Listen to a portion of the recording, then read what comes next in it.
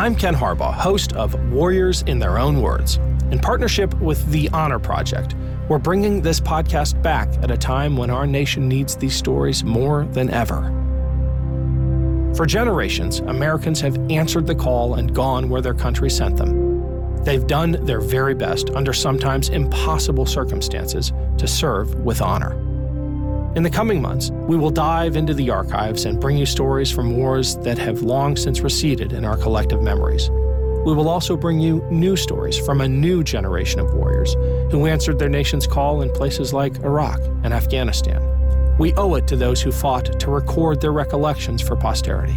As a nation, we can also learn from what they experienced. Warriors in Their Own Words is our attempt to present an unvarnished, unsanitized truth of what we have asked of those who wear our country's uniform. Thank you for listening, and by doing so, honoring those who have served. On today's show, we'll hear from Jake Wood, currently the CEO and co-founder of Team Rubicon, a disaster relief organization that retrains military veterans to deploy as emergency responders. He is also a Marine Corps combat veteran. He enlisted in the Corps in 2005 and deployed to Iraq and Afghanistan with the 2nd Battalion, 7th Marine Regiment, which suffered some of the highest casualties of any unit during their deployments.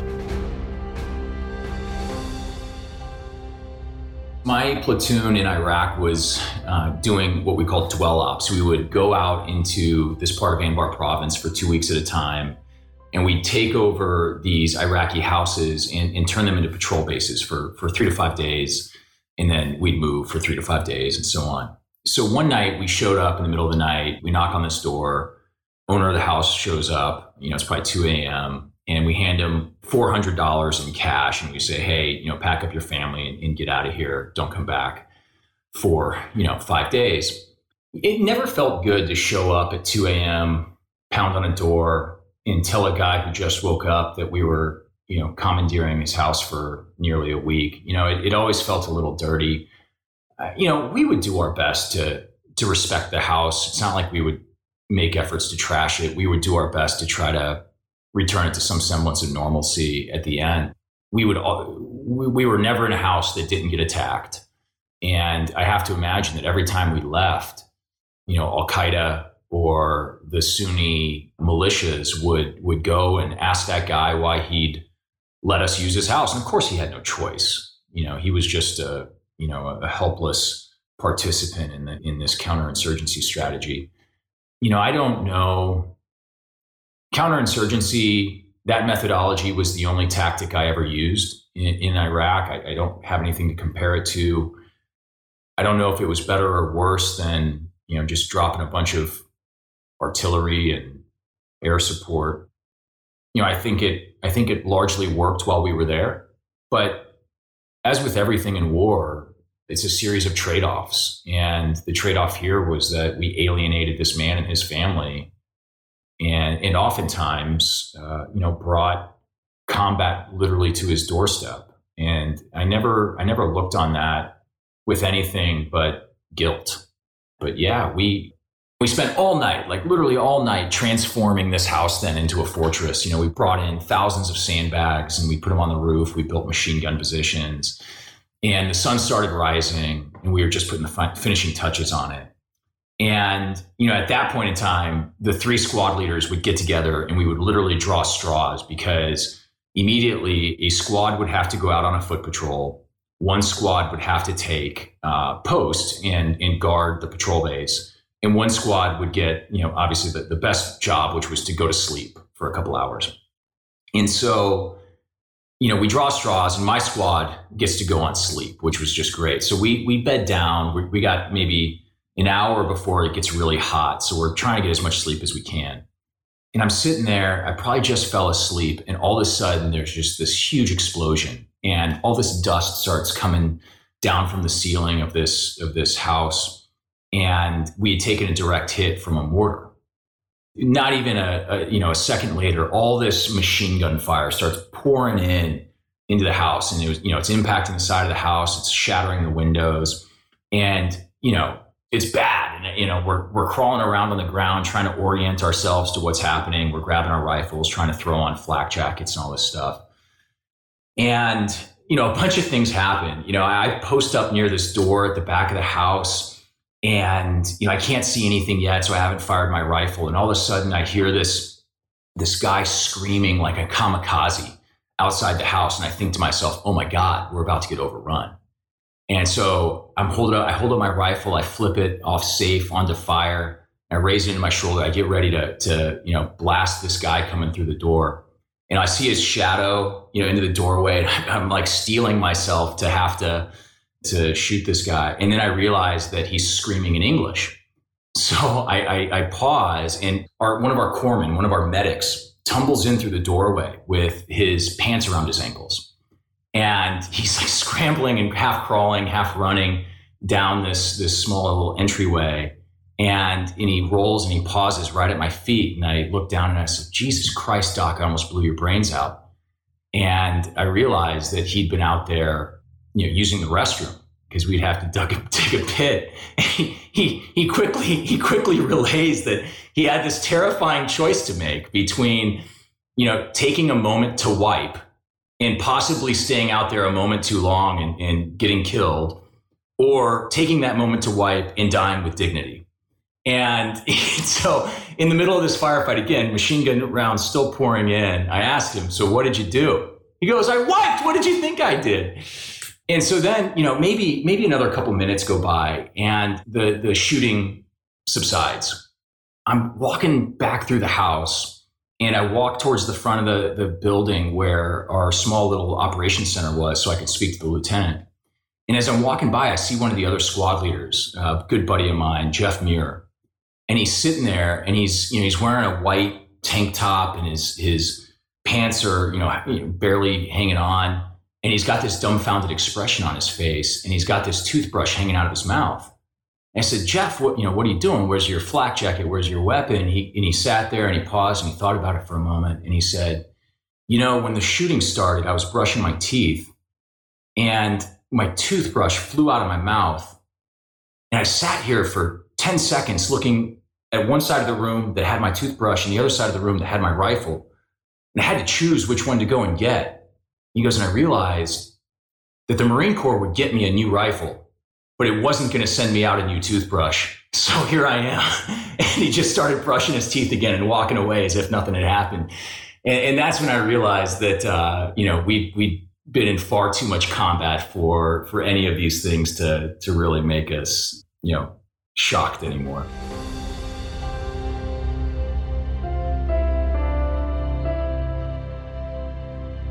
Hello, my name is Peter Zablocki, and I'm a historian, author, and college professor. I'm thrilled to invite you to check out Evergreen Network's History Shorts podcast. Every Tuesday and Thursday, join me on a journey through time, exploring the little-known and hidden gems of history. In each bite-sized episode, I'll dive into my original research to bring you intriguing historical curiosities you've probably never heard of, uncovering the fascinating stories that have shaped our world, from forgotten figures to overlooked events. And the best part? I've condensed all this historical goodness into manageable chunks, perfect for your on-the-go lifestyle. Whether you're commuting to work or squeezing in a quick break, History Shorts fits into the little time you probably think you don't have. Subscribe now and never miss an episode of the History Shorts podcast, available wherever you get your podcasts.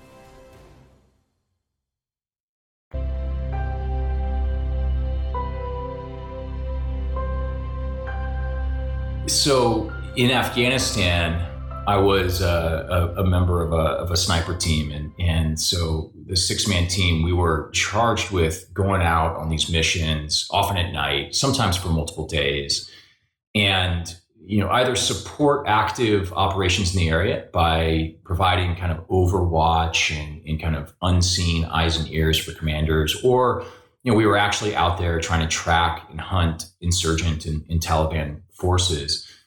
And every once in a while we'd get a tip or we'd get intelligence that, hey, this bazaar is going to have, a big weapons transfer, or hey, the Taliban is going to be moving in 3 vehicles through this valley or this wadi, within this time frame. And so we get some more kind of specific mission sets. And in one such circumstance, our team was sent out to to set up a firing position on this hillside overlooking this valley, with the expectation that the Taliban was going to be bringing in some fighters and some weapons from, the Pakistan border into the area that we were in.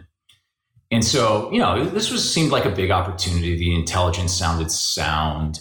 And so we set up the mission. We did, looked at the satellite maps and identified the part that we wanted to sneak into. And it was going to be a really tough insertion. So we were going to have to pack 3 days of food and water, move about 10 kilometers over really, really rugged terrain, and then move up onto this mountainside. And it was super rocky, and dig in these firing positions. And we were all going to have to do it at night. So the time frame was limited that we had to execute this insertion. And so we sat around this Afghan patrol base, waiting for the sun to go down. And I remember we were waiting for it to get dark enough, and we sat around and we watched the movie The Notebook, which is probably the least masculine movie in the history of the world. We have 6 snipers sitting around the laptop watching The Notebook. And then we get up and we pack our stuff, we get ready, we gear up, we paint our faces, and we set out to go on this super dangerous mission. It was just such an interesting dichotomy. But we go out and we have this really tough, careful insertion over, I don't remember if it was 8 or 10 kilometers, where we have to remain undetected. It's, largely enemy controlled territory. So we're sneaking through. And this is also one of the most heavily landmined parts of Afghanistan. So there was just danger with literally every footstep that you took. And then we picked our way up this mountainside. And again, we've got 80 pounds of gear on our backs. We're carrying our weapons, and we're just crawling kind of, on all fours up this mountainside, trying to be as quiet as possible. And finally, we get to the area that we had designated where we were going to set up these firing positions. And we had to dig 2 firing positions to hide these 6 snipers. And so we identify the 2 areas about 50 meters apart from one another, and we start digging in. But we have to be so careful because, at night, particularly in these valleys and on these mountainsides, sound carries so far. And so we were just gingerly picking up every rock and quietly moving it, 50 feet away and depositing it slowly. And then taking our small shovels and slowly, agonizingly slowly digging out, this gravel and this sand and this earth and putting it on ponchos to be carried away because those overturned rocks and earth could be visible to people walking by. It's just like this most painstaking process. It's taking hours and hours and hours. And finally, you could start to see the sun just start to crest the horizon, and dawn was approaching. And so we realized that we were running out of time. And so we quickly, finished the job. We put kind of a hide cover over it, and we settled into our firing positions. Super proud of this job we just done. I mean, this was a really intense insert, really intense build up against the clock, racing the sun. And so the sun's just about to rise. And this is the time of day when all of the shepherds and the farmers start to come out, and so the community becomes active. And so we're sitting there and there's not a sound. And then all of a sudden I hear this crinkling plastic as if somebody's like ripping open a bag of Doritos. And we're sitting there in my hide and we're looking at each other, and we're not even speaking or whispering. We're like mouthing to each other, what the hell is that? And it keeps going, and you could tell whoever was making the sound was super self-conscious about it. They would start and they would stop, they would start, they would stop. And then I hear, carry on the wind, somebody chomping into a snack, and we couldn't believe it. So finally, so frustrated, my team leader gets out of his hide and he marches over to the other hide 50 feet away, and he rips open the cover and he looks in, and my best friend is sitting in there, Clay Hunt. He had packed in a sleeve of Girl Scout cookies, Thin Mint Girl Scout cookies that had melted during the day and melted together and then reformed as a singular log of Thin Mints at night. And he was eating it like a bratwurst and making enough sound to notify the entire Afghan countryside that 6 snipers were sitting up on the hillside, looking for bad guys. And I swear we almost grabbed him by his neck and threw him down the hill. But, God, that was one of those moments. Most people don't realize that combat isn't all fear so much of it is just comedy. Even in these moments of like these dire circumstances, there's so much comedy that happens that you just have to take that moment to laugh. And I'll always remember that story. I look back at that. I look at the guys that were on that mission, guys that mean so much to me then and today. And, that was a story. Clay, the anti-hero of that story, he ended up taking his own life back in 2011. And I told that story at his funeral because it was just another, like combat, it was one of those moments that needed levity. And, it was something that brought a smile to his parents' face.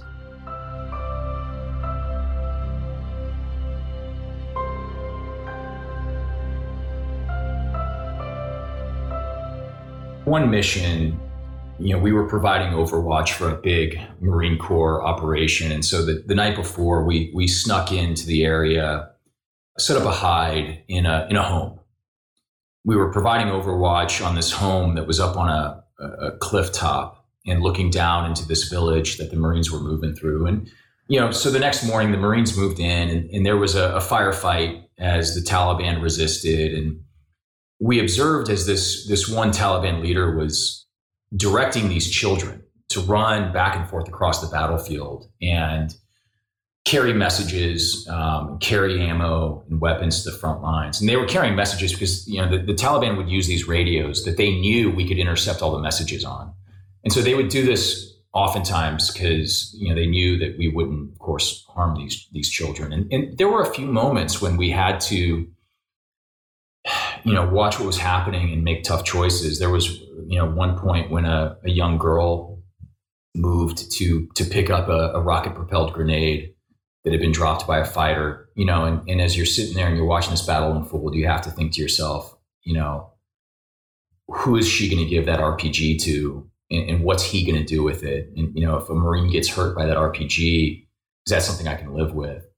And ultimately we didn't fire on that girl, thank God. And no Marine was hurt that day, by an RPG, thank God.